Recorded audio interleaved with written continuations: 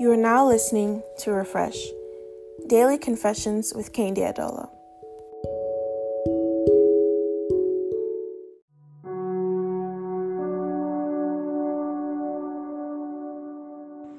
Good morning on Refresh. Our Bible reading is taken from Isaiah 60, verse 18. And it says, "No longer will violence be heard in your land, nor ruin or destruction within your borders.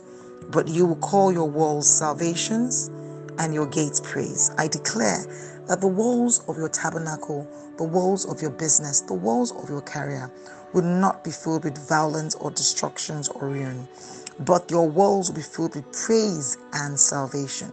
So as you start your day, speak to the walls of your home and declare praise and salvation. No longer ruins, no longer destructions, no longer sadness, no longer losses, but praise and salvation shall surround your gates, the gates of your home, your household, all your loved ones, says the Lord. Have a refreshing day. God bless you.